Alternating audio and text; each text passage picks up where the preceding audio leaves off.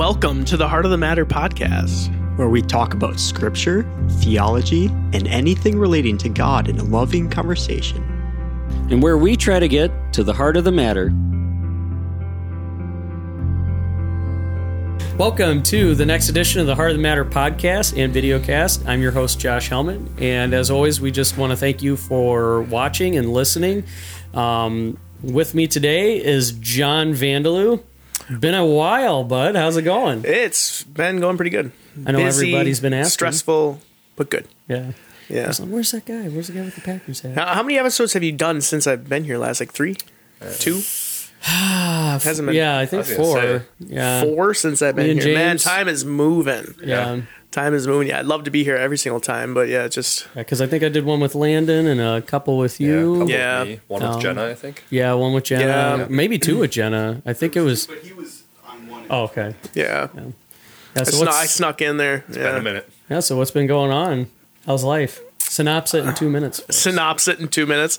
Well, you know, with foster kids, so we got a family of 7 now, and It's awesome. that comes all sorts of new challenges and most of our time, so between work, wife working, taking care of 5 kids, man, it's tough.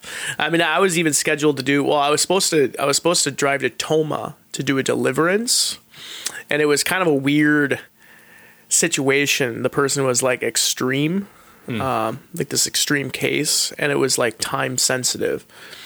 I had to basically just give it over to someone else, and it would have been one of those pat yourself on the back pride type things where it could ease, not necessarily, like, not that that's what it would be, but like that's what it could be, because it was like I shouldn't say too much. I'm not going to say any more than that, but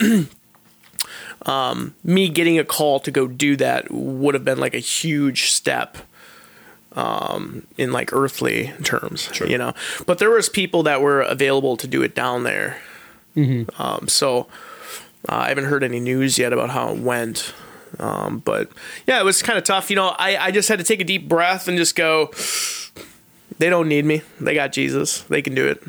Just in my mind, I'm just like, they wanted me to come because of my experience. And I'm just like, you don't need me. I'm not anybody's deliverer, Yeah. I'm just a facilitator, and the only reason I know things is because the Holy Spirit has showed me these things, and I know you can show them too. So yeah, so it was kind of one of those things. I've had to just slow down some of that. I mean, I've done a few deliverances, done some inner healing too, but even that, it's just, man, when you're getting off work at, early evening and you got to go home, get dinner, kids are, ready for bed, and by the time all that's done, then you got your hour with the wife, and then it's bedtime, if that, and then start over again.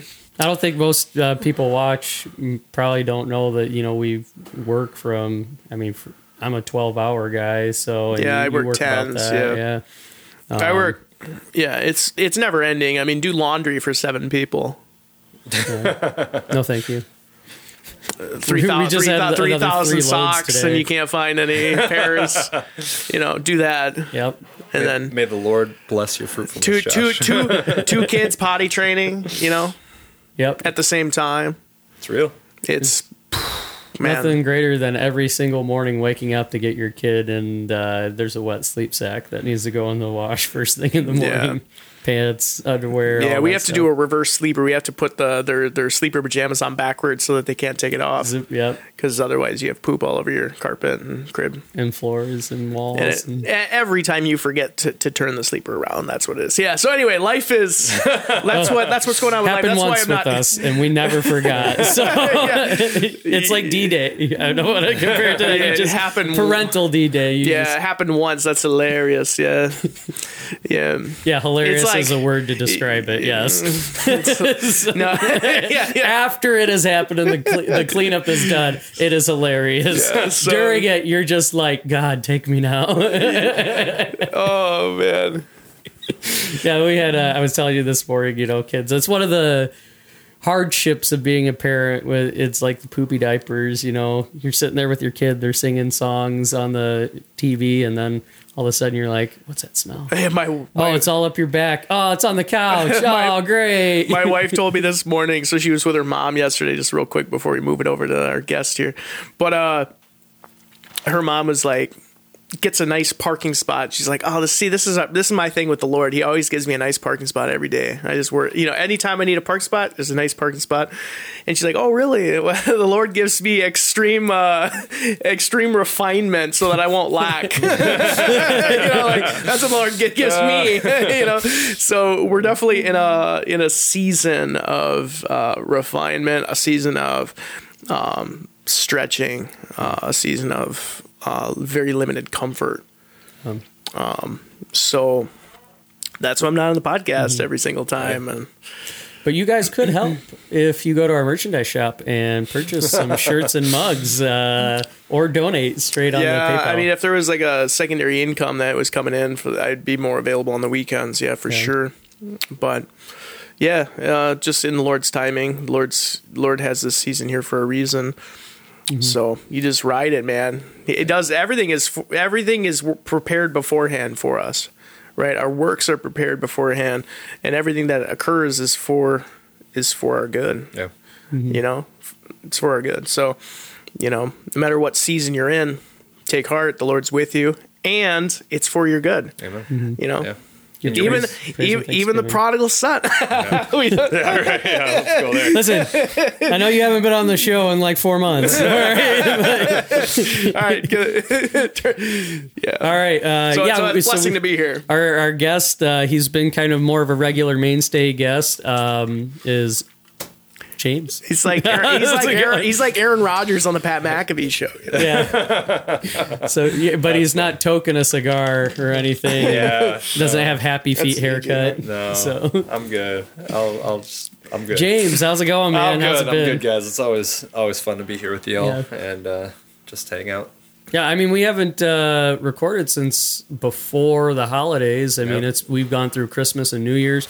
We're trying to set up a Christmas special that didn't quite work out this year, but we're again scheduling and stuff. If we have the monetary income to do things, we want to do more things. We want to have more sessions where we're kind of maybe longer sessions and have more people, different people involved. So. We're trying to get Landon back on. I know Mark's been busy with stuff. Mark, if you're listening, we miss you. Yeah. So can't wait to have you back on. But how'd the holidays go for you guys? They've been great. Yeah, it's been a journey. I was just telling these guys, obviously, that I've been going through this 75 hard challenge, and so it's like a diet. One of the things we cut out sugar, and so it's like to go through Christmas. And it's like you see like the peanut butter chocolate balls and like the cookies and all the pie. And it was a refining moment for me. Yeah. I'd be doing 75 hard cookies. Yeah, right. If you would have seen the tray of fudge that I made. John Vanderloo makes some of the best desserts I've had. I will say they're next level. But no, it's been good. Holidays were really good. We had 3 out of the 5 birthdays in our family in the month of December, and so it's been a busy past month or so here, but it's been really good, and God's just doing some really cool stuff too. I didn't even get the chance to share this with you guys. I think that we actually found a property south of town to link arms with and do ministry out of. And I got insider knowledge. Yeah, you probably maybe have heard this, and so there's a really cool property that we've met with the owner of it, and it is gorgeous, and it very well could be a place that we could land, whether it's a next step or whether it's long-term type thing. It's pretty exciting. Cool. And so with that, I think that we're planning our first, we call them burns. It's a day long of worship and prayer and just flowing in the Spirit on January 28th. And so we're going to have more information up about that coming up really quick here. So we'll probably throw that on our website, which is riversofeden-ministries.org, and so we'll have information as far as when that is, where it's going to be and stuff. But yeah, so we're excited. God has been speaking to me. He just brought this new wave of faith of like, no, like I have spoken something and I am going to fulfill this, and it is going to come, and it's going to come quickly. And I was just declaring it, believing it. And he's just been opening doors. We've seen his provision, his favor. And so we're super excited. We feel like there's just been this all of a sudden acceleration of him launching us into what he's been basically preparing us for and cultivating in us over the past years. So. I was joking with Luke. So the burn is at 8 on 8. 888, right? It's all yeah. There's all sorts of stuff. But I think it's going to go from 8 in the morning to 8 at night, and it's on the 28th, and it's. But there's other things with that too. Maybe, yeah. There's a lot of prophetic stuff around the number 8 right now, and so. Lord, just increasing the faith. Yeah. Like it's so cool. The enemy can't stop what God wants to do. Yeah.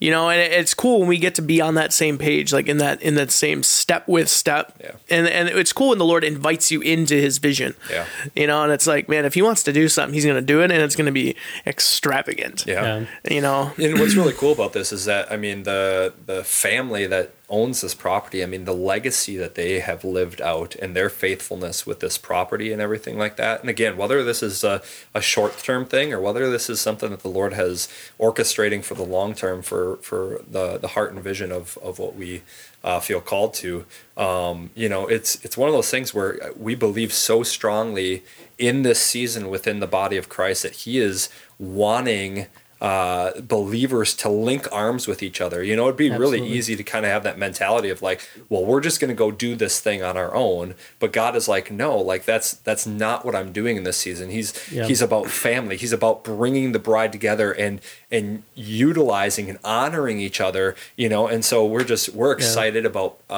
linking arms with this family who has such an awesome legacy, and their faithfulness in this property and their vision and heart and what they've been praying for years, and what is on our heart and how it's just like meshes together in such an awesome way. And so we believe God's doing something. He's breathing on it. We were out there on Monday, and man, the Spirit of the Lord was just so heavy in that place upon us. Like it was a beautiful thing. We're excited for what the Lord has in this season, and we believe it's not just with us and our ministry, but it's one of those things where he's bringing about a shift in things right now, and I think that we're going to see more and more of just open doors and blessing and favor upon ministries that are really there to glorify his name, advance his kingdom, and see the bride become strong. So I was going to say, we were talking about unity. I was going to say any way that we can help and promote that as well. That we talked about that, I think last time, the unity of the body. I think that just like the identity of Christ, the unity of the body is a big thing that we need to understand. You can't have an army that's just a bunch of people without soldiers, right? God needs his soldiers to work together. Yeah. And when the Father speaks, we have to do the certain formations to win the victory, So, anybody out there, I would say that to anybody out there who's a media content creator, or if there's any ministries that you guys are doing that are Christian ministries, we want to help you. We want to, we want to work alongside you. I always thought about that as like, if I had a ton of money, would I create my own thing? And it's like, well, I've got the media ministry, that's a business, but like actually stuff like Compassion International exists, like Heifer International exists. There's all these organizations out there that are good organizations that exist. So I know so many more that we don't even, right. So you have to spend. Well, Kiefer probably has a huge list because he spends more time on the computer behind the screen. But man, there's so much. Yeah, the Lord's raising up. Yep. 2023 is gonna be really exciting. We keep waiting for revival, but we're in revival. Mm-hmm. Yeah. There's a huge sweeping revival going across the country right now, especially in the backbone of like deliverance and inner healing that's becoming actually mainstream. Yeah. There's a reason why, people are just boop, boop, boop, boop, boop, coming up and being outspoken about it. Yeah. And I know, like you and Kelsey too, this last year and a half has probably been, it's like, it's just like all of a sudden it's on this forefront, and that need's always been there. Yep. But it's like, no, we need to like get this stuff out now, and keep moving. And God's preparing the bride for big things. And there's this hunger within people to want freedom. Yeah. I think, I think that for a long time, I believe it was the enemy, but there's so many people who just wanted to hide and wanted to, put on the facade that everything's okay. And I think that we're coming to a place where the Lord is shifting something in people's hearts where they're like, no, like I need freedom and I want freedom, and I will humble myself to actually ask for it, and I think that there's so much power in that when we come to that place of humility where understanding our weakness is not a burden, it's not a bad thing, but it's in our weakness that we actually find strength in His Him. power is made perfect in it. Absolutely. And so I think that we're seeing more and more people actually realizing I can't do this on my own. I need to link arms with other people, with other believers, and I need to let people into my story so that as a body we can bear each other's burdens, that we can speak truth and help walk with each other into that freedom. Yeah. I mean, Kelsey just had an inner healing session last night. I mean, I got a call yesterday about would I minister to this guy, and it's just it's just ever present. The prayer of the righteous man availeth much. Yeah. Availeth. A little wink, wink. There's I can't remember if we talked about this on the podcast, but there's this kind of, there's always these bumper sticker slogans that kind of start surfacing in Christianity and in culture, and I think one of them in culture and Christianity is it's okay to be okay or to not be okay. Yeah.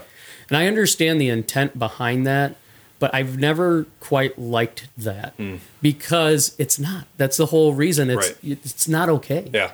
And that's not a condemning way, because I understand that, people have condemned people for, you're drunk, it's awful and stuff. And it's no. There's a difference between that, and there's a difference between, hey buddy, you got a problem, let me help you. Yeah. And so I think that, again, as the church, we need to autocorrect here and say, we're trying to correct something, but we're going to the other extreme, and we're going to try to normalize evil, which is what unhealthy things are, which is what, disease, demons, all that stuff is. It's not good. Yeah. And so we need to identify it, and we need to be, it's okay to understand that, you struggle with something. That's okay. But it's not okay to remain in that. So how do we get over that? How do we get out of that? And that's the thing. It's Jesus loves us enough where He will meet us and love us exactly where we're at. I mean, hands down. But the thing is, He loves us so much that He won't let us stay there. Right? Yeah, it's and yet while we were still sinners, Christ died for us. But then now what? Now it's He leads us into maturity in Him. He brings us into sonship, that identity aspect where it's yes, I will meet you in the midst of your addiction. I will meet you in the midst of your hate, your anger, your bitterness, your offense, whatever it is, in the midst of your sin. I will meet you there, and I will love you there, but I love you too much where I'm not going to just condone it. I'm not going to be yep, it's okay, this is just who you are. That's not the Father's heart whatsoever. No. He says, but rather I see you for who I've created you to be. And you may not look like it here and now, but I'm going to sanctify you. I'm going to mold you and shape you into the image of Christ so that you can come up from that place and rise up to your true identity as a son or as a daughter and walk in that authority, walk in that identity. Yeah, I just see the backbone of witchcraft being broken in this country. Come on. That's literally what I say. I just see there's this haze of, and I know Rivers of Eden is being birthed out of this new, I wouldn't even say it's this new thing. It's what God's always desired. Yeah. That's why He's doing it. Yeah. Rebirth. It's what God's always a part of. It's just another. It's rebirthing something that was dormant. Yeah, I mean, lacking. we this is the realm of Satan. I mean, we live in the realm of the dead. This is the wilderness here. But God is just always willing to move, always desiring to move, and He's got bigger things than what man has constructed and man has made. And so I'm excited about this topic today too. I was just segue into it. Yeah, we're still in identity in Christ because it's a big topic, right? Yeah. That's a big part of what you're doing. That's a big part of deliverance, knowing who we are and stuff. And it's been a big part of understanding who I am as a Christian. And really, I mean, you guys have gotten to see hopefully some transformation in my life, you know, so from where I used to be in, you know, Tuesday night at men's group, we had a, you know, session where I was kind of like dour this week and stuff, but you know, God still, it was different because of the stuff that I've learned with you, the stuff that I've learned with you, you know, even with Kiefer and stuff where God has built things, even through piecing together this ministry. You know, I was telling you the other day, it's weird to think that I'm a business owner. I put this on Facebook because it was like, I created the business, did the licensing and everything for it before Christmas. It was like after, I think, Black Friday. It was sometime in November. And it never really dawned on me. Like, you know, and this isn't to puff myself up. This is just something I've never considered was being a business owner. I just laughed at people going to school for getting a business license. What are you going to do with that? You know, like that's, you know, and then they all had family businesses and stuff they were probably going to. But I was just like, oh man, I'll never run a business. That would probably, oof. But here I am, a business owner. Like, and it's insane to me because like as Satan tries to attack me, like God keeps putting these stones, you know, these little altars to him, saying, you did something in your family again that no one has ever done. Yeah, that's You good. went to college and graduated. No one's ever done that. You're now a business owner. No one's done that. Like, and so God, like, man, he's awesome. Yeah, so that's where awesome. so that's where we get our name from, not the band. Yeah. 12 Stones is a good rock band. I listened to them in high school. Man, that was a long time ago. So yeah, we didn't even think about that until after we had already created the name. And I know there's a church out there, 12 Stone. You know, we also want to promote them. If they're Christians and they're going after God's ministry, you know, we don't care. We'll side with them. We'll be the 12 Stones Media Ministry, whatever it is. So, but anyways, yeah, just God is good. He's creating. Going back to our topic, I know we hit on it last time, and we'll hit on it again. But we're talking about the temple of God now, and part of that is when God goes forth. You weren't here the last time we talked about this concept, but one thing that God revealed to me was that going forth and building a temple for us, that's us. We're the temple of God. It's this mirror of, yeah, there's a place for us, but our place is in God. It's in who he is, and he is in us. And so it's kind of this reciprocated marriage view that he is preparing us as a place for his dwelling in eternity. And while we live with him and the physical, whatever the physical representation of that is on earth. And so that's kind of what we're talking about. That's, I think, what the main thing is when God talks about temple. And so right off the bat, you know, I always like to, when we start a new topic, talk about, so John, what do you think of when you hear the word temple? What are the things that come to your mind when you picture temple? And not like the side of your head that you would get punched in. Not that kind of temple. Punched in. So I was always definitely afraid that someone's going to kill me by punching me in the head. My brother told me that one time as he was hitting me, and I was just like, oh. Don't hit me there. Yeah. I think just like right off the top of my head, when I think of temple, I think holy. Yeah. I think of presence, and I just have the image of Isaiah's vision. You know, that's when I think temple. That's what I just think of. Now, granted, there's like the historical. You got the tent, and you have the rebuilding of the temple. You have Nehemiah. You have all these different things that could come to mind when you hear temple. But I think of holiness and God's dwelling place. Yeah. So yeah, that's just off the top. Yeah. Without going into a 30-minute dialogue.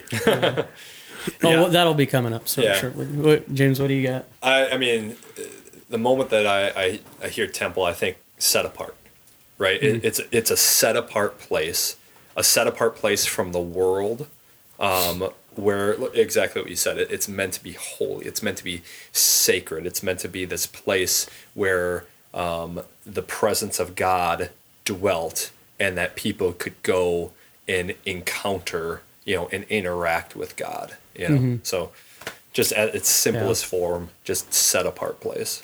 I know that images of like ancient architecture come to mind, like grandeur adornments.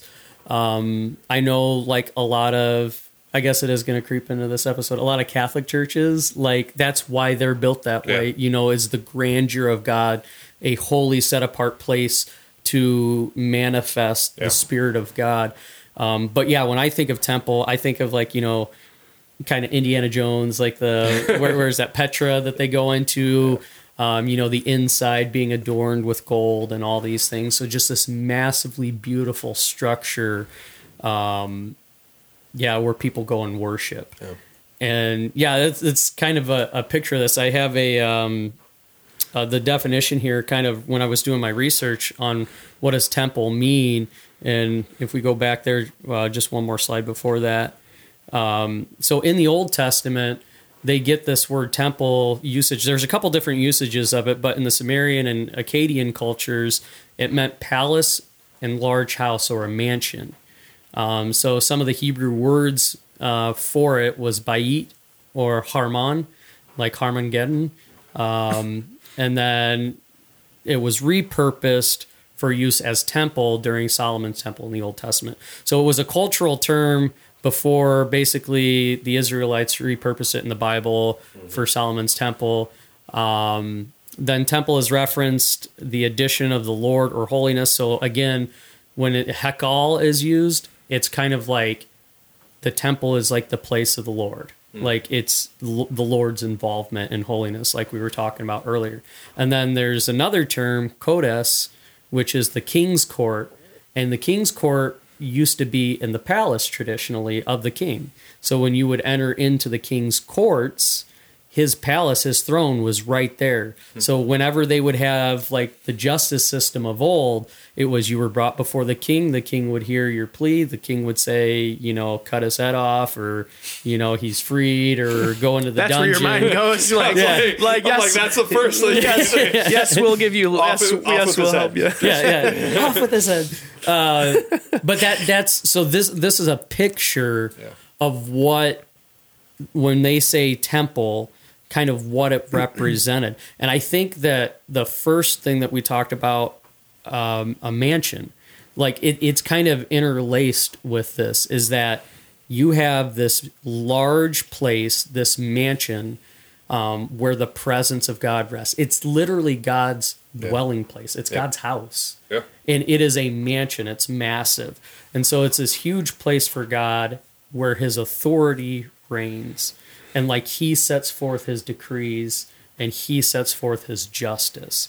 And so understanding this, like my mind started going back to like, the prophecies, Isaiah's visions. What is the other one? We talked about him last week. The other prophet, Ezekiel's visions. Even in Revelation, him talking about the authority of God, where God's throne is in the heavens and his footstool is on the earth. And then like all of the temple imagery, taking this in, again, going forth, God is creating this mansion, this beautifully adorned thing. And I think in Song of Solomon, or one of the books, it's either in Kings or Song of Solomon, he's describing the temple. He's describing how beautiful the temple is. Yeah. And he describes the pillars of the temple like the figures of the most beautiful woman, like more beautiful than the greatest beauties of women. The pillars. He's talking about just the pillars of the temple. Yeah, very J.R. Tolkien there. Yeah, but again, that goes deeper than that. Obviously, there's spiritual meaning to that. The pillars, the foundation, the things that undergird the temple of God, the things that undergird us are more beautiful than the most beautiful women, the things that made the angels fall. Like that is the things that are the foundation of the gospel of God. So we do have some pictures, which I think we'll get. Are those live or okay? So like right now, if you're able to see it, we have a picture that kind of shows you half of the outside of the temple structure and then the inside. And this was really cool to kind of see. I know I talked to Kiefer the other week, which I thought it'd be cool if someone did a representation of the ark and then rebuilt the temple. But then I was like, that has prophetic meaning if someone rebuilt the temple. So I was like, maybe they shouldn't build a replica of the temple because maybe that's the end times temple being rebuilt. That's already taken place. Is it? Oh man, dude. Yeah, there's a whole thing. I mean, we won't get into it, but yeah, Jewish culture, they have all of the different pieces already built and everything like that. Oh, okay. Some people say that they perhaps even found the Ark of the Covenant. I mean, but they are literally setting up to create another temple as we speak. So. Well, I know like right now I think they've even done sacrifices on the western wall and stuff, and they've got the red heifers and everything, and I think they're actually in talks with them building the temple. But like I was even just saying, like the Ark of the Covenant, just kind of like an amusement park. Be like fun to go in and see like how massive and amazing this thing was. But then it was like one of those things where it'd be cool, but then it's like in those evil movies, you got the villain that's like, oh, this is going to be a really good thing for use. And then it's like, then he uses it for evil. And it's like, oh, I don't know if we should make this. This is kind of fulfilling end times. Like, oh, it'd be cool to dry up the Euphrates River, and then your brain's like, no, wait, we can't do that. That'd be, I don't know why it would be. I'm just saying it was like one of those epiphanies, like we shouldn't create that, but because that, well, what happens if in a fun, jovial spirit you create that, and then some guy named the Man of Lawlessness comes into your building? What are you going to do? Let's put it this way: our spirit cries out for Abba, right? Yeah. Like His temple will be here on the earth, and we will attend a meeting, come together yearly, or people on the earth will do that while we're ruling and reigning with Him. But like we're going to get to see that glory, that splendor, that beauty of Christ sitting on His throne in the temple. So our desire is like better is 1,000 or better is one day in your courts and 1,000 days elsewhere. It's like we desire to see the temple operate in the way that it was designed to operate. And interestingly enough, I was just reading through Hebrews, Hebrews 10, where it talks about, we look at these pictures, we see that you see the fire that burns day and night, and there's sacrifices that go up, that aroma to the Lord day and night. But in Hebrews 10, where it talks about this new like God was never pleased with animal sacrifices. Never. It was never pleasing to Him. So it's this interesting. It's like a temporary thing until the perfect sacrifice. I think I think it was just this mundane thing. Like you need to recognize just like your desperate need for God always. And now we have the Holy Spirit that brings that awareness to us, like that desperation, like, because we're imperfect creatures, we're imperfect people, and we have sin in our lives, and we recognize it because the Spirit makes us recognize it. Right? We were kind of talking about that too briefly, whereas the enemy will then use that as condemnation. It's not condemnation. It's like the fact that you can recognize that you have sin means that there's holiness operating there. Yeah, it's not your holiness. It's God's holiness. And He's changing you into His image, into the image of His Son. Yeah. He views you that way already, but He's changing you into that image. So that's that. I mean, that's the operation of the Holy Spirit. An interesting thing, you asked me, what do I think about the temple? What imagery? And I said, Isaiah. One of the cool things about that vision, it's the train of His robe. Yeah. And I've talked to you about this, but I'll drop it on the podcast now. The train of His robe fills the temple, right? So in ancient times, the length of your robe basically was like a status of how much of a conqueror you were. Yeah. So God's robe filling the temple is like the status of I am the conqueror of conquerors. Like I am the King of Kings, the Lord of Lords. I am everything. But in the New Testament, in the New Covenant, when the veil was split and His Spirit, the temple was rebuilt in 3 days, and now His Spirit dwells within us. We are the temple of the Lord. His conquering increases by each soul that turns to Him, that He frees from captivity, meaning His robe grows in each person. I just thought, Dude, it's just good. it's this cool imagery. Oh, dude, that's so good. And you even think about just like the individual. I mean, you've got the big scale aspect of the church of the bride being the temple, right? That we are living stones. This is something we talked about before, that each one of us is a living stone that comes together to make the temple of the Lord, right? But at the same time, like, we are individual temples, right? That the Holy Spirit now resides within us, that he literally takes up occupancy within us. And you think that same picture of his robe filling the temple, and like, we are the temple. I mean, which gives us that amazing picture that we are more than conquerors through Christ Jesus. Why? Because his robe fills every area of the temple. Like, that's what it should be. That's why we are no longer slaves to sin, because his conquering presence resides within us. I mean, well, the other thing about that, because I think we did talk about this on the podcast, because the other thing is not just your authority with the robes and the length, but the end of the robes. Like, even with the priests, they had those tassels, and the tassels represented the authority of God, that they had the authority to heal, to deliver, to do all those things. And this is why the woman who was crawling on the ground to meet Jesus grabbed his tassels, because she had the faith in his authority. She knew it was his authority, God's authority in him, that would heal her. And so she grasped the tassels of his robe. So anytime a soul is won, the authority of God goes out even further. It's amazing. Here's the thing. You are the authority of God now on earth. Yeah. Like, you are his authority. He has signed, sealed, delivered you with the signet ring. The signet ring. I'm going back to the prodigal here. And now you have run back to the Father. And now he wants to go out and he wants to share that feast with everyone out there. He wants everyone to know that you are a part of his kingdom. You are a part of his living. Literally what doing something in Jesus' name means. You know what's really profound, just before we go on here, like, you're talking about the woman with the issue of blood who grabs the tassels of Jesus's shawl, right? Yep. And I was reading the footnotes in my Bible about that very story the other day, and it was this profound thing that it said.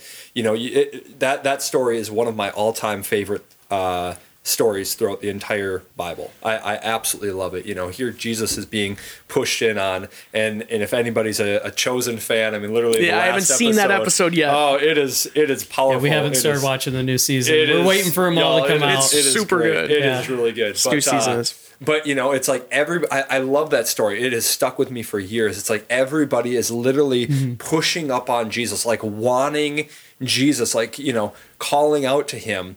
And his disciples are helping push him through this crowd. And all of a sudden, this woman in faith, she says, I mean, just how profound it was in general. I mean, here she is unclean, you know, in the religious view of things, where she shouldn't have been in a crowd of people to begin with, right? And she says, but no, like, I need, if I can just touch the hem of his shawl, like, and she goes and she does it, and all of a sudden, I mean, Jesus, like, in that moment, it's like, whew, it's like spoiling the episode for read the Bible, read the Bible, spoiling the Bible for it. I'm totally kidding. But, I mean, Jesus literally, I mean, Scripture says he felt power go out from him, you know, and it's like, how profound that. In that moment, and this is where the footnote was so powerful, because it said that many people gather around the word, but only those who actually reach out and touch the word with faith will take hold of its promises. That is boom. Is that not unbelievable? Because you think of all of the people who are gathering around. Really, I mean, literally, his disciples say, "What do you mean? Who touched you? You have a mass of people around you pressing up against you. What do you mean? Who touched you?" You know, here are all these people, Jesus, Jesus, Jesus. But it's the one person who in faith grabbed a hold of him that then power, boom, went out from him and she was healed. And what does he say? It's by her faith. Right. And it's just that profound thing that there are so many people who will sit and gather around this thing and read this thing and praise God. That's not a bad thing, but it's like, it's not. what's our motive? What's our heart behind why we are doing this? Like, is it just so that we can say that we did it? Is it just so that you search the scriptures, but you don't actually know me? Or is it, man, this is a love letter from my Creator, where it reveals who He is from the very first page to the very back, and every single word in here is yes and amen, that I can grab a hold of this for my life. And if I do that in faith, if I grab a hold of this, man, what will He not do for us? I this powerful thing we've been talking about, like Scripture versus Word of God. Like Christ is the Word of God. Yeah. And Jesus said to the Pharisees, you search the Scriptures thinking in them you'll find eternal life, but they point to me. Yeah. And you're talking about, it's very, like, Scripture, it's inspired and it's God breathed, and it's how we get to know God's character or test what we're hearing is true or not. But the Word of God, the Rhema, the spoken, the Spirit that breathes through. If we are not listening, you can read Scripture and miss things. Yeah. You can read Scripture and miss everything. You can be an atheist and memorize Scripture and never hear the Word of Jesus Christ breathe life into you.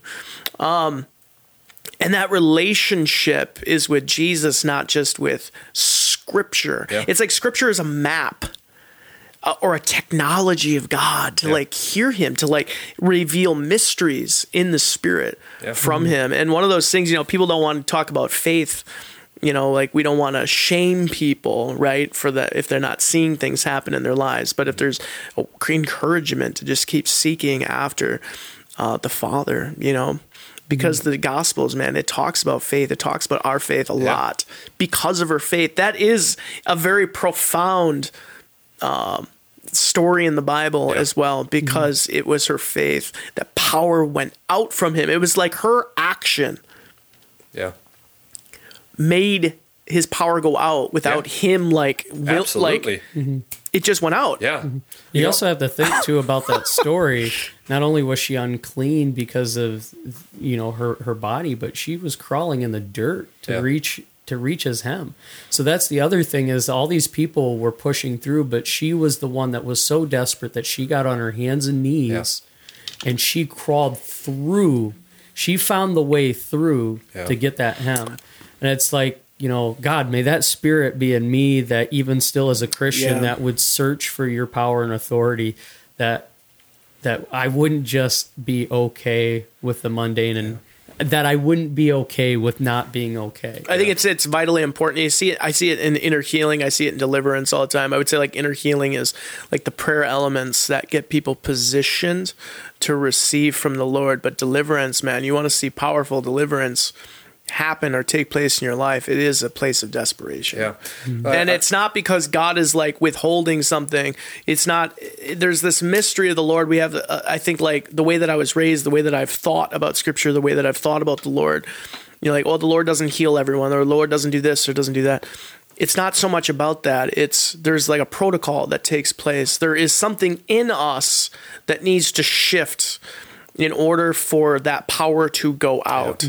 And it will go out. I've seen it. It's so against the teachings of like Western Christianity, but there is, and people that talk about it usually get a lot of flack, but there is a mystery of the Lord.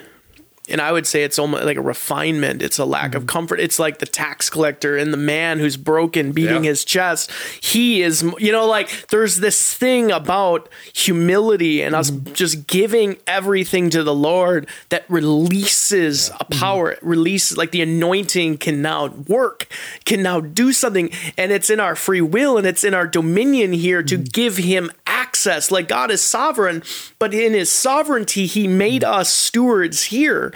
And in that stewardship, I was like, I feel the there's something I want. I was like giving it. It's a wording that I know that people would probably judge if I said it out loud. So I'm going to withhold. I'm going to withhold because that's a little deeper than today. I think I feel the presence. Something I wanted to say there, but just coming down and like. The thing is too, and we've talked about this. This is part of the transformation. Is we're talking about this mind shift, and that even the simple understanding that God has made us holy. And so we are no longer sinners, but we are holy ones. And people will attack you for that because we're under the mindset that we have to remain. I was thinking about that verse this morning. We have to remain the guy in the temple beating our chest. Woe is me. I am a sinner. God, I can't do anything. That heart is only good for contrition to help you to get to repentance. Once you have come to God, we are now elevated with God and seated at the right hand of the Father. And so we have to operate out of that aspect. And this is again, I wasn't doing that on Tuesday because I messed up, I was struggling. And that's why sin is such a horrible thing. It's chaos. It's the opposite of God. It's the opposite of his conduct. Like we were talking, just the understanding of the first words in Scripture, how like even tithing is representation of the creation of God because beginning means first fruits of God. And so it's like, God represented what he wants us to do. We just don't understand it spiritually. That tithing is a representation of giving your best but that best comes from God. We're just giving back what God has already given. And when you try to do that, people think you're spouting blasphemy. Like, no, like I'm only holy. I'm only saying I'm holy because I believe in the promises of God. And again, you were showing me Prophet Lovey talking about that do you believe that your actions were greater than the sacrifice that Jesus gave to you on the cross? You are not lowly. You are not that lowly man anymore. Like you are now elevated with Christ. You are a general in his army. You are a soldier in his army. You are a co-laborer with God. We've talked about this, and this is why the identity is so important. You are a seat. Yeah. You are a throne Yeah. for God. You are a tassel on God's robe that someone should touch and be healed. Come on now. Yeah, that's good. Yeah, it's no longer I who live, but Christ who lives in absolutely. me, dwells through me. And just even the profound shift of, it seems so small, but I believe that it's profound and it really brings something to our heart and how we view things of like when we are in a place of repentance, when we are in a place of where maybe we have fallen, right? Rather than being like, God, please forgive me, shifting it to being like, Jesus, thank you that you've already forgiven me. Because it's like what he did on the cross, his death on that cross and the resurrection was literally for the forgiveness of the sins of the world. Everyone. Yep. And so, and that's the crazy thing is that literally everyone's sin in this entire world from throughout all of time, Revelation. From Eve being deceived until it has been atoned for through the death of Jesus Christ.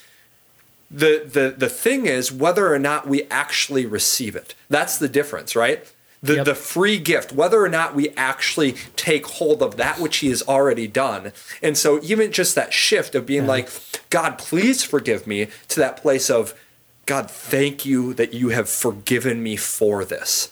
Right. And again, that for some people that might seem blasphemous, but it's actually taking hold of what he's actually done for us and applying it to our life. Now, again, like we said this before, that does not give us a license to sin. It does not give us a license to abuse the grace of God. May it not be. Right. Exactly. Grace abound, may it not be that we sin. Yeah. Because you know what? Like grace might be free, but there's one thing that grace is not, and it's not cheap, right? Yep. Because grace cost the greatest price in all of history, and that was the price of the life of the Son of God.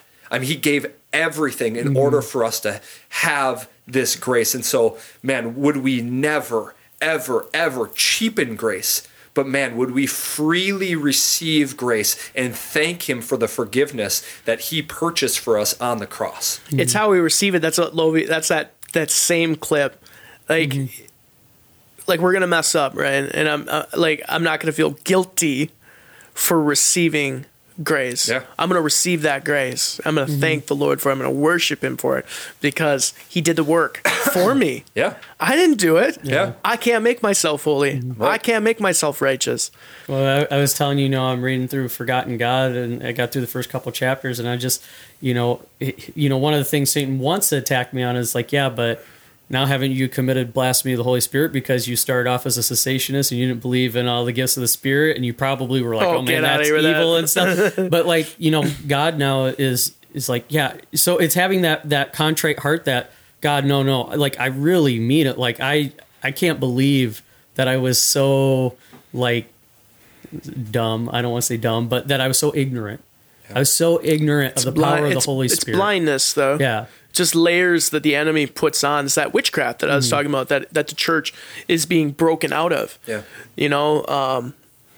I was thinking about, when I mentioned that, like, we're thrones here on earth, like the temple, like the mercy seat, right, of God was carried through the wilderness. They'd put the tent up around it, and that's where to go. And anyone that would touch it, they would die, even if they were catching it from falling on the ground. Don't matter. I mean, there was such a strictness around that, and that's where the presence of God was, on that seat. Like, we are that seat now. It's interesting because Christ was 100% man, 100% God, right? He was fully God, fully man. He had the Holy Spirit, and the Spirit rested upon him. Yeah. Right. And we could look at, you talk about like baptism of the Holy Spirit. I don't know how Pentecostal are you out there, but you talk about, receiving the flame, the Holy Spirit, being baptized in the Holy Spirit, and then the Spirit resting upon you. Yeah. Could potentially, if depending on how you interpret Scripture, could be three different things. Yeah. And that Spirit resting upon you it's like there's a difference between being seated with Christ, right? And Christ being seated with you or on you, and being carried. I think there's like a different element, and it's that holiness, it's that set apart nature. It's like the more that we pull ourselves from the world, the more access that God has to move through us. I think this is just like Christianity 101, You want to see God. I mean, God will move, and he moves right. He pulls us right out. If he could spit in dirt, rub it in our eyes, and go to the pool, wash your eyes out, you're going to see. But then there's like, as you come along and as you remove the pagan things from your home, remove the pagan nature, God is going to move more powerfully through you. And it's like, just go read Galatians, and kind of go through how that all works out. But man, like this witchcraft that's just being pulled off. And as that is being removed, the power of God, him resting upon his church. I think 2023 is going to be like, man, God is just going to be resting upon Michael Jordan, his bride, the GOAT. Yeah. So that's what I told someone the other day. But I hope I'm making a point there. I was getting a little rabbit trail. Yeah, but I'll transition this back because you mentioned the Ark of the Covenant, and we'll get back to the temple with this because, that was a picture that, God moved with his people even in that day. His Spirit was with the people of God in the wilderness. And then we finally get to a point where it was a good thing God said that, David wanted to build a temple to God. Out of his heart, it was a godly thing. But now it was kind of that we were talking about church. It was a place to go get the Spirit of God. But it was like, no. It was never meant like that. Like we were supposed to carry the Spirit of God wherever we went. We were supposed to be little temples everywhere. So when people come to our temple, they experience God, And so if we can go, I got a couple more pictures here real quick. This is like an inside picture. And at the bottom there, if you guys are seeing some of the words, that's where I got these pictures from. I wanted to make sure I gave credit to the places. This is actually also in the Illustrated Holman Dictionary Bible. That's kind of where I first saw it, and I found it online. But again, one thing I didn't really understand until I saw a picture was the actual amount of like gold in stuff that was in the temple. And like, you can even see the Hanukkah lamps there. What are those called? Menorahs? Menorahs. Yeah. Sorry. I'm seeing. Sorry if people think that was. I'm sorry. That's we have a Hanukkah lamp at our house. That engraving of the angel that looks like, is it like a lion with the wings? The cherubim and the seraphim. Yeah, I've seen one of those before in a vision. Wow. Yeah, super cool. Yeah. Just like seeing it right there, I'm just like, oh man, I've seen that before. But yeah, it just shows you that again. We are a temple of God. Yeah. We are this is how God sees us. We are like more precious than the finest jewels. And this isn't to like be like, oh, you are like a special. You are special. Yeah. Like God created you. That makes you special. So like this isn't like this new age cultural thing where they're trying to make you feel like everything revolves around you. No, you're special because God. Yeah. Everything revolves around God. Yeah. Here's a profound thing too that just got dropped into my mind here is like when Jesus is talking to the Pharisees and he's calling them whitewashed tombs, right? It's like it's on the outside it's white and looks clean, but on the inside is death, right? And I think when he's also talking to them about what they eat, right? If I remember correctly. Washing the cup or whatever. Yeah, and it's like it's not what's on the outside that defiles somebody. Or washing hands, I think is what it was. It was about washing hands, right? It's not. Why don't your disciples wash their hands before they eat? And they were outside the temple asking him this. And it's he's basically saying it's not on the what's on the outside that defiles somebody, but it's what's on the inside. And you think about this, even bringing it back again with the ornateness, the beauty, the gold. The purity of how it was adorned within the temple, and us being the temples of the living God now where he resides in us. And it's like, what does he do? Like he makes us pure and holy. And ultimately that is his desire, is that like, man, all of it is meant to be a picture of what's to come, right? Mm-hmm. I mean, the beauty and the ornateness and the value, the craft, right, of making it. Exactly, God's work in us. Yes, and it's like this is us. I mean, he literally has created us. He's woven us, knit us together in our mother's wombs. Like he's meant for us to be this pure vessel, this pure, beautiful place that's adorned with so much value, where his presence can reside, and not only does he want the outside to, have the appearance of beauty. I mean, the outside of the temple was just as beautiful, but man, the inside of what he's wanting to do in us. And Lord just dropped that in my heart as we're sitting here looking at this picture. Yeah. Kiefer got one more picture there. Same page. Yeah. And this picture is, again, kind of a more realistic 3D representation of that. Now, I don't know if these are exactly the Solomon's temple or a representation of what temples kind of looked like back in the day. But again, laden with gold. You can see back there is where the mercy seat would be, the Ark of the Covenant, just like its own little place. So even in the place of holiness, you have an extra uber holiness place where God dwelled. And then I think you even had like an even holier place where the priest wouldn't even be able to go. The Holy of Holies. Where God came down, and he would go into a different... It's like when he met with Moses, like Moses couldn't see God's face directly. He couldn't meet. God had to come down in a burning bush, and then he kind of covers him a little bit and meets him in a different place in the cleft of the rock, And so it's like God is so good that he will cover the thing that will destroy us so we can even be a part of him. Yeah. And that's the gospel story. I think we covered a lot of the gospel here. All right, let's go to the next slide here. Let's get some scripture in here. I know we talked about it and stuff, but I will talk about the temple real quick, because we talked about the temple definition in the Old Testament. In the New Testament, it has one term, hieron, which means sacred. So we talked about it means like a big, large palace. It's holy, right? Well, holiness, sacredness, and set apart, they're the same. Holy means set apart, right?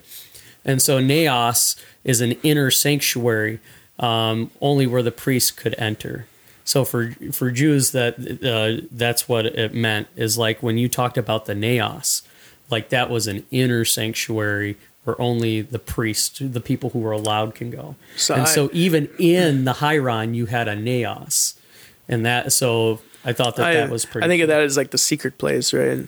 Yep. It's like the meeting place in the spirit that we get to have with the Lord. And we're a royal priesthood. It's like we, and that's the beautiful thing, is that we have access. So, I mean, we're talking the Holy of Holies once a year. The high priest could go in and make a sacrifice atonement for sins, right? Like, but it's like when Christ died on the cross. And the veil was torn, right? I mean, the veil between the outer area and the Holy of Holies. Like, I mean, I think it was like 60 feet tall and like 3 feet thick. It took like 100 men to lift it. Yeah, I mean, and you think about it, and it tore from the top to the bottom. I mean, the beautiful display of God coming to earth and open access for all who would believe in the death and resurrection of Jesus Christ. And now we are called the royal priesthood. We are those who can enter into the Holy of Holies, which it's his presence that resides in us. And so we can come freely into his presence. It's just profound. Yeah. Absolutely profound. So here we go. James, if you want to read this scripture for us. Yeah. And God said to him, I am God Almighty. Be fruitful and increase in number. A nation and a community of nations will come from you, and kings will be among your descendants. The land I gave to Abraham and Isaac I also give to you, and I will give this land to your descendants after you. All right, that was Genesis chapter 35, 11 through 12. And I thought this scripture was a mosaic of nations, like a picture of the church and temple being a mosaic of the nations, even back in Genesis. And it's given as a promise of land. So like God's even promising his people in the beginning that he has a place set apart for them. And it's not just Israel, it's the nations. The true Israel. Yeah. Yeah. So the chosen people, my people of God. And again, the fruitful kind of seems to be coming up as a theme with God and me. So just in my studying, but let's go to the next one there.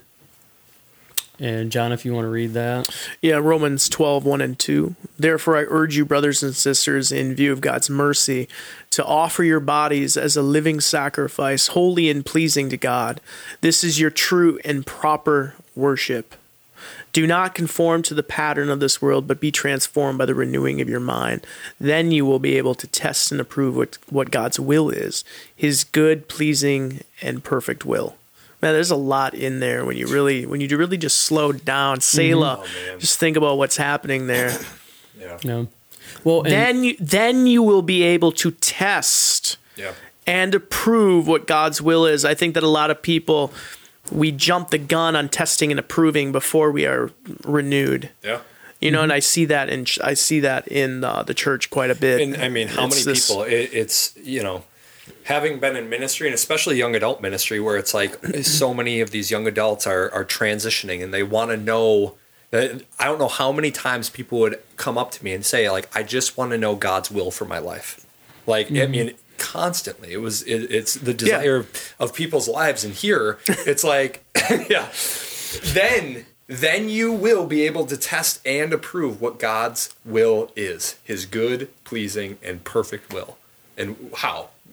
Because we're presenting our bodies, offering it as a living sacrifice, holy and pleasing to God, because this is true and proper worship. So what is true and proper worship?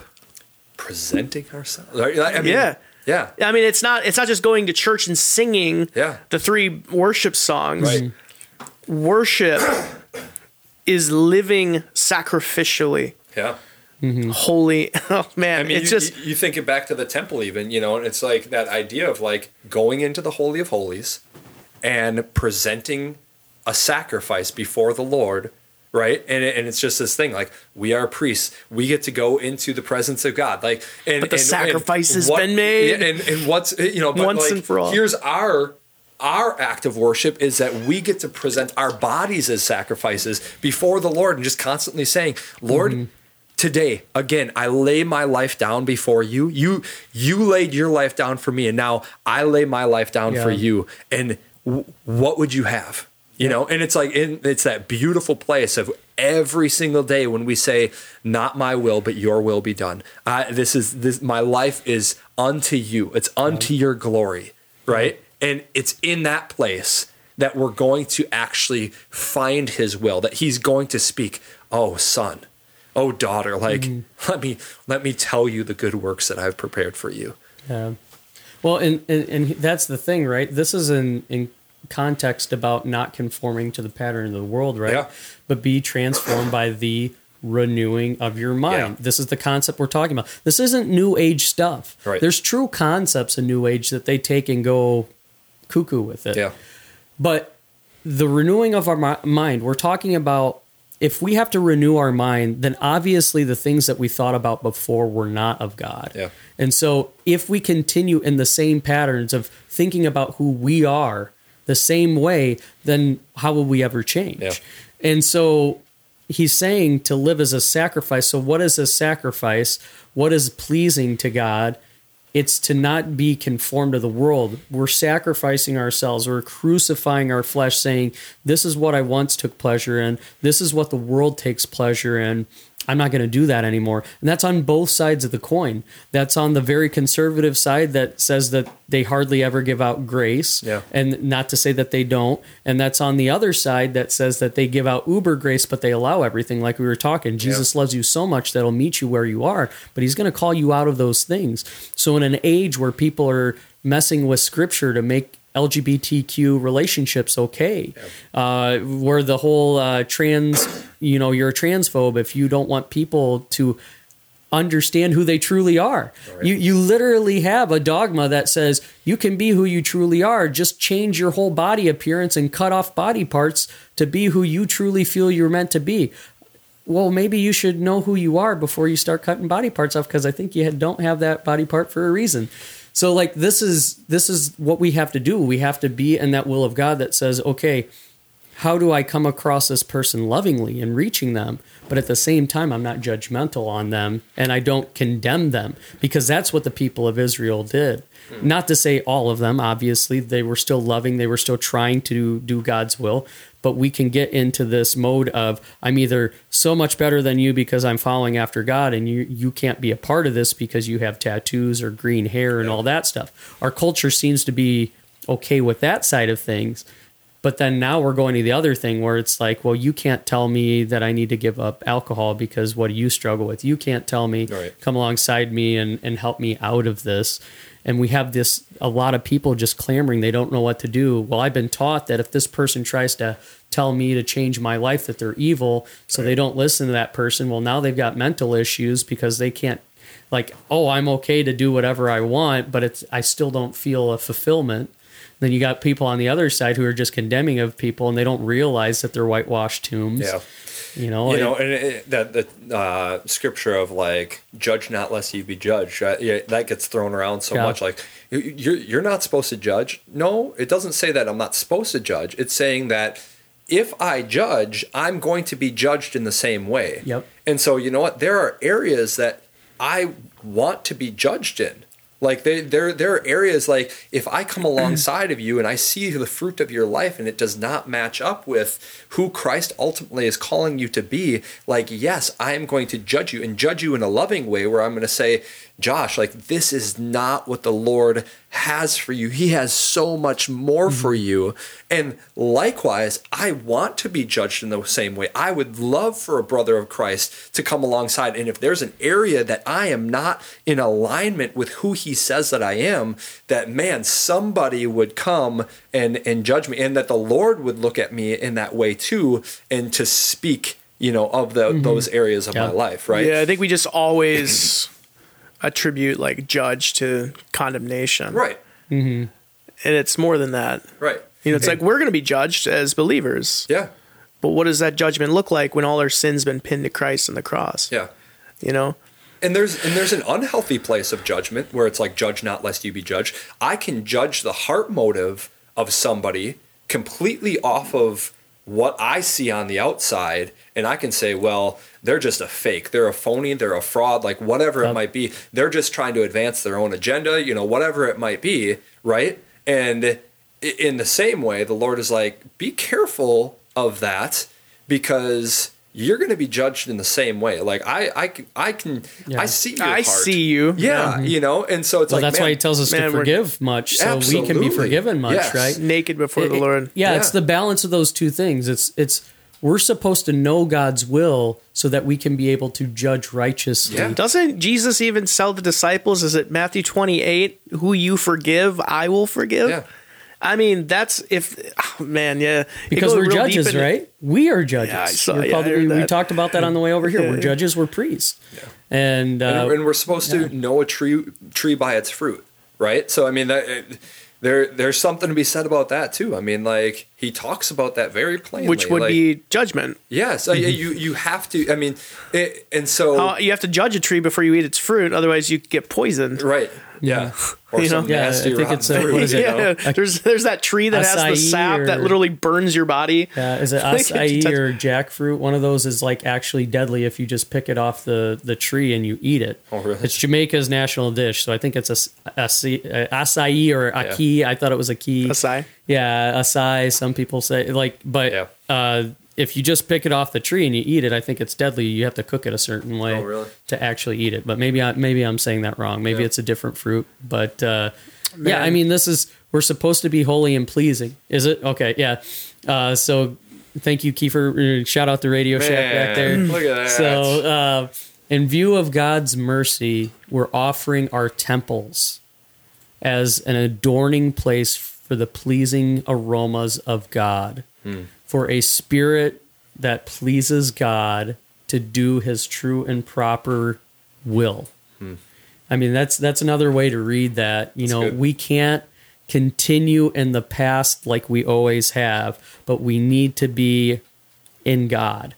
So that our mind, I urge you. Yeah, so that our mind is now set on the things of God. Then we will be able to know what God's will is, which is good and pleasing and perfect. That was good. For the world, for the universe, for us. Yeah. So that's why we should take care of our bodies. That means don't smoke. And I mean, even that aspect of like being transformed by the renewing of your mind. I feel like maybe we've talked about this before, but that word transformed is used 4 times in the New Testament. 2 of the times is by Paul. And then the other 2 times are in the Gospels where it talks about when Jesus is transfigured or transformed on the Mount of Transfiguration, right? It's that word metamorpho where we get metamorphosis from, where, you know, it's that transformation from a caterpillar to a butterfly, right? Yep. I mean, literally, it was one thing, its digestive tract, what it ate at one time was for that season, and then it was changed, and it is something completely different. I mean, everything within it literally goes into this black goo, basically, within the cocoon, and it comes out this beautiful butterfly, and its whole digestive system of what it needs in order to live is completely different from before, you know, and I mean, Paul is literally saying that we need to be transformed and from the old creation to the new creation by what? By the renewing of our mind. Like when our mind is renewed, I mean, Scripture says that we have the mind of Christ. When we come into alignment with his mind, right, and how he sees things, because there's one perfect perspective into every situation in all of history, into whatever it might be, and that is the mind of Christ. That is the viewpoint of God himself into that, right? And he's saying when we grab a hold of that, when our mind is renewed in that form, it's as if like what happened to Jesus on the Mount of Transfiguration, where all of a sudden he is glowing as white as lightning, right? And that's the picture that Paul is trying to paint of what is taking place within us when our mind is transformed. Yeah. Man, that got me jacked, man. Let's go. Man, I was just going to say, like, you know, like that's the transformation. I mean, everyone's going through that as Christians, whether we're actively coming out of that or not. But it was funny that you used caterpillar, because in Forgotten God, Francis Chan uses that illustration about like the confusion a caterpillar must go through, that all of a sudden one day it takes a long nap and it becomes a butterfly. Like, whoa. But the renewing of our mind, like we talking about going against the grain earlier, is it's so ingrained in certain people, different ways they think about themselves. And like for me, it's again perfectionism, and so God teaching me, like I want to stay wallowed in my mire, in my muck, right? But God, like you said, loves us so much that he wants us to breathe the fresh air, to see us from a new light. Yeah. And so it's like everything inside of me wants to just give in and sin, wants to stay in sin. But then what that does is it keeps me from actually being able to go forth and be a co-laborer with Christ, because I'm not effective in the kingdom because I don't see myself in the same light that God does. If God has called me to be an admiral on the seas of holiness, and I'm sitting here stuck in the swamps of sin, and like, how am I supposed to ever get there? I can't move. I'm just drowning in muck. And like I have to see myself that way I can get there. Yeah. That way I can walk to it. And God's going to be the one that gets me there. God's going to be the one that helps me. All I have to do is grab that hand so he can pull me up from it. You know? So good. Well, and you even think about just like that aspect of like what feeds the caterpillar versus what feeds the butterfly, you know? Mm-hmm. And he's literally saying, do not be conformed to the pattern of this world. Like, don't go back to that which you used to be, right? Yeah. I mean, and how many times as Christians do we try and go back and we try and feed these desires that we once had? Mm-hmm. We try and fill ourselves, you know, with whatever it might be, whether it's like binge watching TV, like, you know, whether it's alcohol, whether it's drugs, whether it's porn, whatever it might be. And it's like, I'm feeling empty right now. Like I'm feeling a lack and I need to be filled. What am I going to eat right now? Like, oh, I'm going to turn to this stuff. And what happens? It never sits well with us and it never fills us up, right? I mean, how ridiculous would it be for a butterfly to go and try and eat a leaf again, right? I mean, it would not work. Yeah. But rather it's like, no, I'm feeling lack. I'm feeling like empty. What do I need? I need his presence. I need to get into his word. I need to just be on my knees, just in prayer and worship before him. I need to fellowship with other believers. And what does that do? That feeds me to where I'm coming alive again, right? Yeah. And that's what, not to cut you off, but like that's where sin derails us, because when we're going through those cycles, when we're going through that thinking, the patterns of the world, like those thinking patterns, it's hard for us to know God's will in those moments because we're wrestling in a way we shouldn't. We needlessly are wrestling. Like we don't feel like we can get God's will. We're like, because we don't feel like we're in God's favor. We're like, oh, we don't feel like we are. We still are. Like he hasn't removed his spirit from us. But like you go through those cycles, and many Christians, God's changing that. I think like that part of that era of the church is going away, of this constant struggling, this constant, I think it's a quote by Isaiah Saldivar, maybe it was Vlad Savchuk, but like, if the devil can get you to wrestle a single demon your whole life, it prevents you from being able to destroy the whole kingdom. Like here you are, just I'm pretty sure it might have been Vlad. That sounds like a Vlad thing too. Yeah, like if you can just sit there and just wrestle with this one thing your whole life, it just kaput. Yeah. You miss out on everything that God had designed for your life when you can just stomp that serpent and move on and stomp another serpent in someone else's life, scorpion, just trample on them. We get into this, but even the thing that I had in my mind with being conformed to the pattern is just smaller thing, like death of 1,000 blades, like there's just so much that we, I was just like pumping gas. I was pumping gas last night and boom, what's trending?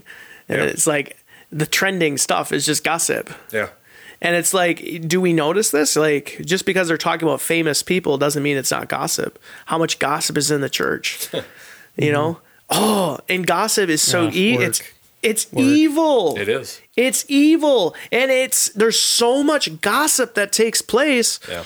We don't even notice it. It becomes literal witchcraft in our minds. Absolutely. And it's usually underneath the banner of like, this is good information to have. Yeah, and like, we need to pray for this person, but the heart posture behind it more times than not is, did you hear about so and so? And I know that's like a small rabbit trail. I know we got to be closing it here because of time, but man, just things like that, like pray and ask the Lord to show you those things in our lives that are preventing us from seeing what his will is for our lives. Amen. And he's not just going to speak, like you see, like people coming to you, like young adults coming to you. You said that was a question that came up all the time. It's like, you are a high priest as well. Yeah. And you can come into the Holy of Holies and have that meeting place with the Lord. But there's so much going on in the second heaven, in the realm that we don't see. This warfare, you know, like even Daniel, when he's crying out, you know, it took taking 21 days to receive that answer because angels are literally having warfare in the spirit realm. And we are spirits dwelling here, dwelling there, seated in the heavenlies, seated. We're in a battle. Yeah. And we need to get that armor on and keep moving forward, keep that temple. I was going to say that, that's caravan. That whole renewing of the mind, it does take faith.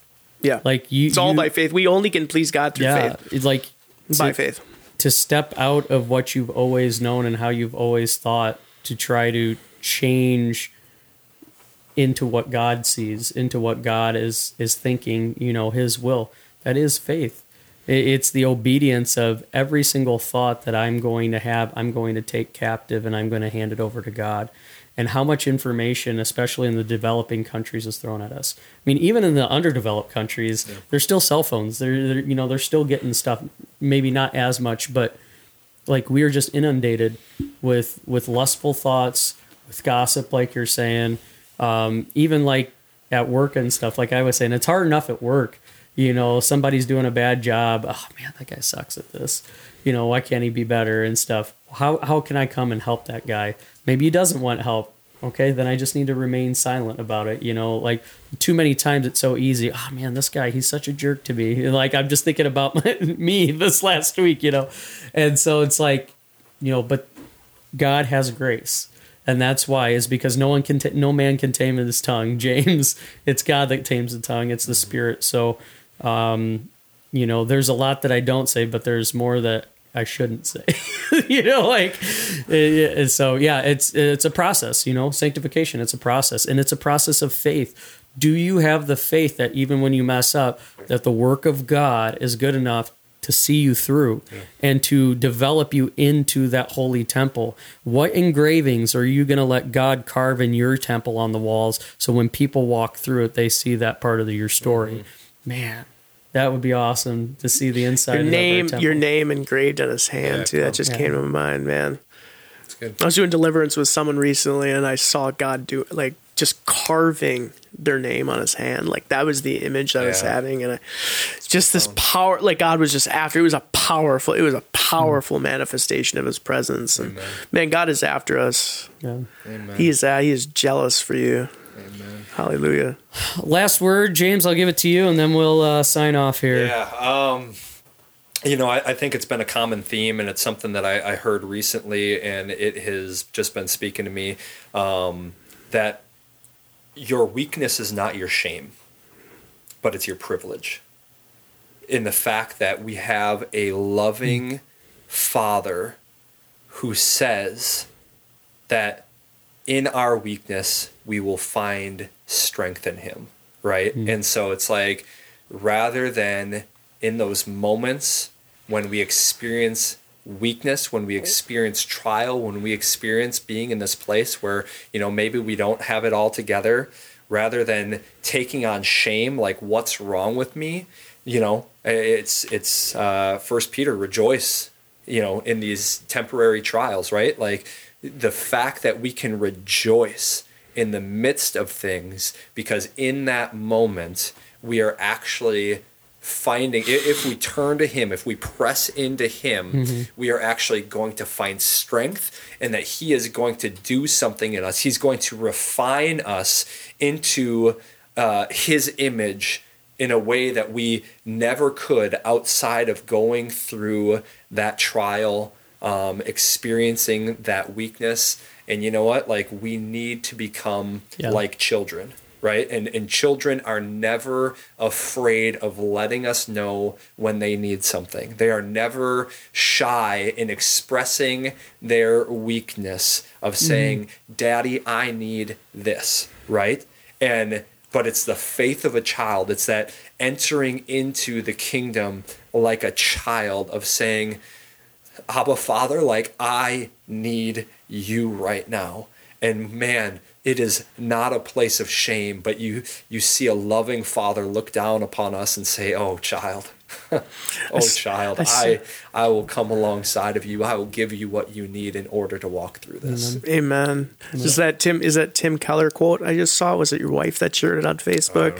Like, the only person that can wake up a king at 3 a.m. for a cup of water is a child. Yeah. That's the type of access you have. Amen. So good. So. Amen. Awesome. Yeah, well, we'll end it there. I think we still got some verses and stuff to go through, so our part 2 of Temple of God.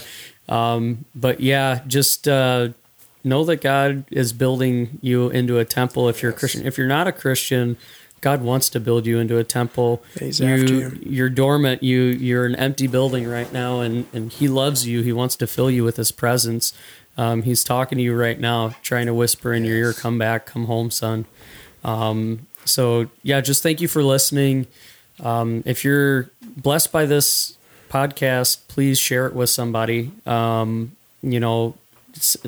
a like, smash that share button, whatever it is. I mean, we're on all different kinds of platforms, which you'll hear at the end of this episode. We have a store, like I mentioned before, that helps us to do this podcast. So if you want to help provide some income for us and get something cool out of it, we have a merchandise shop. If you just want to donate, we have a Venmo and Cash App link there. And then, yeah, just like and share is really the big thing. I mean, if I could get 1,000 people to share this and like it, I'd take that over a $20 shirt. But and he'll shave his beard. Yeah, do both. 1,000 shares, and Josh will shave his beard. Yeah, man, I'm just growing this out. I gotta give something. Incentive. Yeah, I know. Maybe I'll shave my head. Yes. I know my wife doesn't want me to, but I've talked about doing it. So Shave like with a razor blade. Yeah, done. Let's do it. I don't know about a razor blade, but I'd go bald. I'd shave my head bald. So all right, 1,000 shares. Let's do it. Yep. So I'm going to turn in Mr. Beast mode here and start doing some challenges. But yeah, just give us a like and share. Also, just a quick shout out. We do have a new music channel that opened up over the last month and a half called Sea of Peace on YouTube. It's good, y'all. Yeah, it's ambient music. Our boy Kiefer back here is using his diploma well.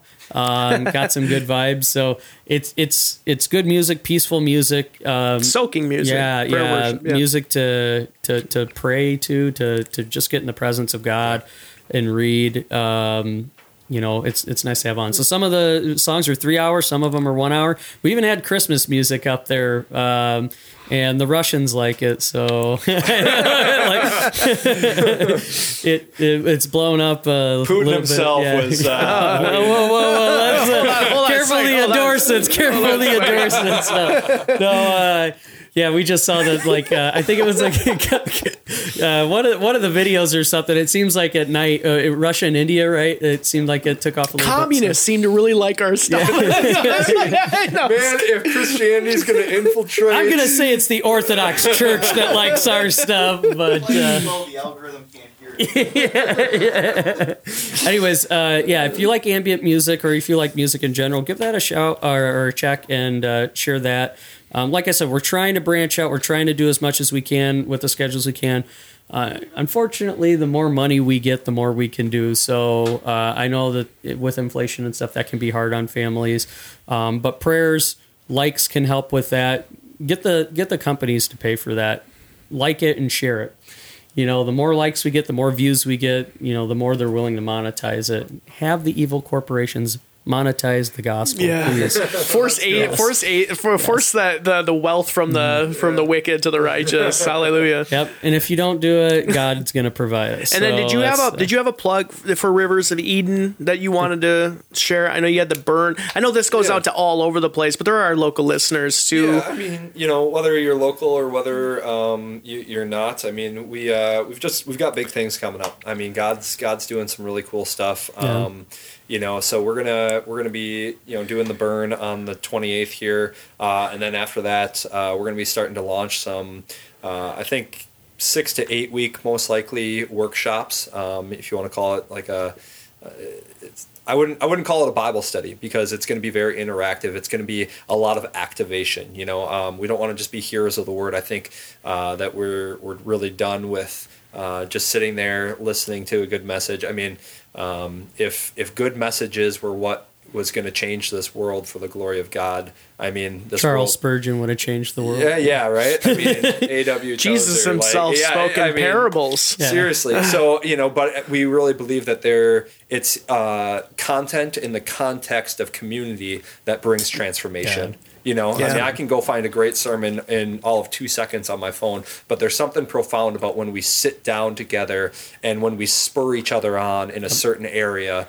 And it's that iron sharpens iron. It's that rubbing against each other. And so we're gonna be launching workshops in the near future here, I believe, on certain topics, and a commitment for 6 to 8 weeks probably, where we're just gonna deep dive and really activate the word in our lives so that we see transformation. So that's something that you guys can be looking forward to. And then, Lord willing, y'all, we believe, I'm believing in Jesus' name, I believe in the next year, we're going to see the Heart School up and running. And so if you are a young adult who is looking for a place to really deep dive into the presence of the Father, get whole, and really understand your identity and I mean, the perfect will of God, right? The call upon your life. I mean, I believe that it's going to be an absolutely amazing place centered around worship, creativity, His presence. And again, we want to equip people with tools, with activations on what it looks like to live this out on a daily basis. And so we're going to have our new website up and running real soon here, hopefully. So there's all sorts of stuff that's going to be come down the pipeline here.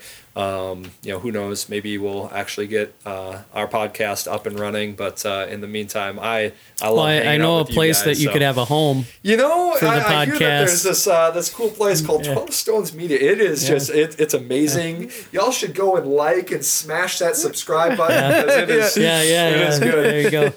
But you don't have to win us over. Get that as a YouTube short. Get that as a YouTube short. We got James saying But it. We're more than welcoming of more Christian content. So again, the website is riversofeden-ministries.org, and so we'll have that hopefully in the next week here. Populated with all the different stuff that is. So it's all on the horizon. It is, man. The Lord's bringing something right now, and we're expecting. Yeah. So it's gonna be. Really Amen. Good. Hallelujah. I appreciate you guys floating on down the river. That's right. Yep. Come to the river.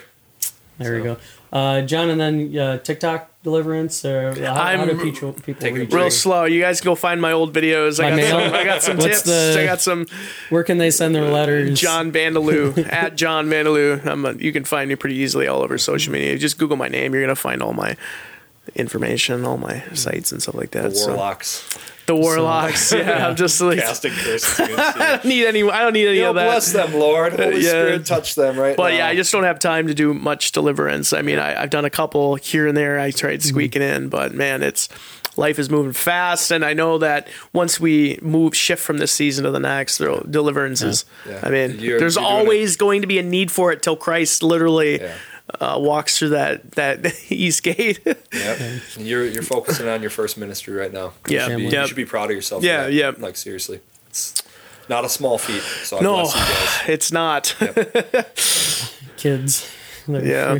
And then we also do have a 12 Stones TikTok where I try to put up some videos every once in a while. We've been putting up shorts on stuff, and then hopefully we'll be getting some of John's TikTok videos on there as well. Thanks for listening. Really do hope you have a blessed day. We proclaim goodness over the rivers of Eden and anything to come. The authority of God, we're going to invest that in that ministry, and in John's deliverance ministry, and we're going to invest that here. May the tassels of God be upon this ministry. Yes, Lord. And so may the tassels of God be something that you're able to touch today and take a hold of His power. And we just thank you guys. Have a good day. God bless.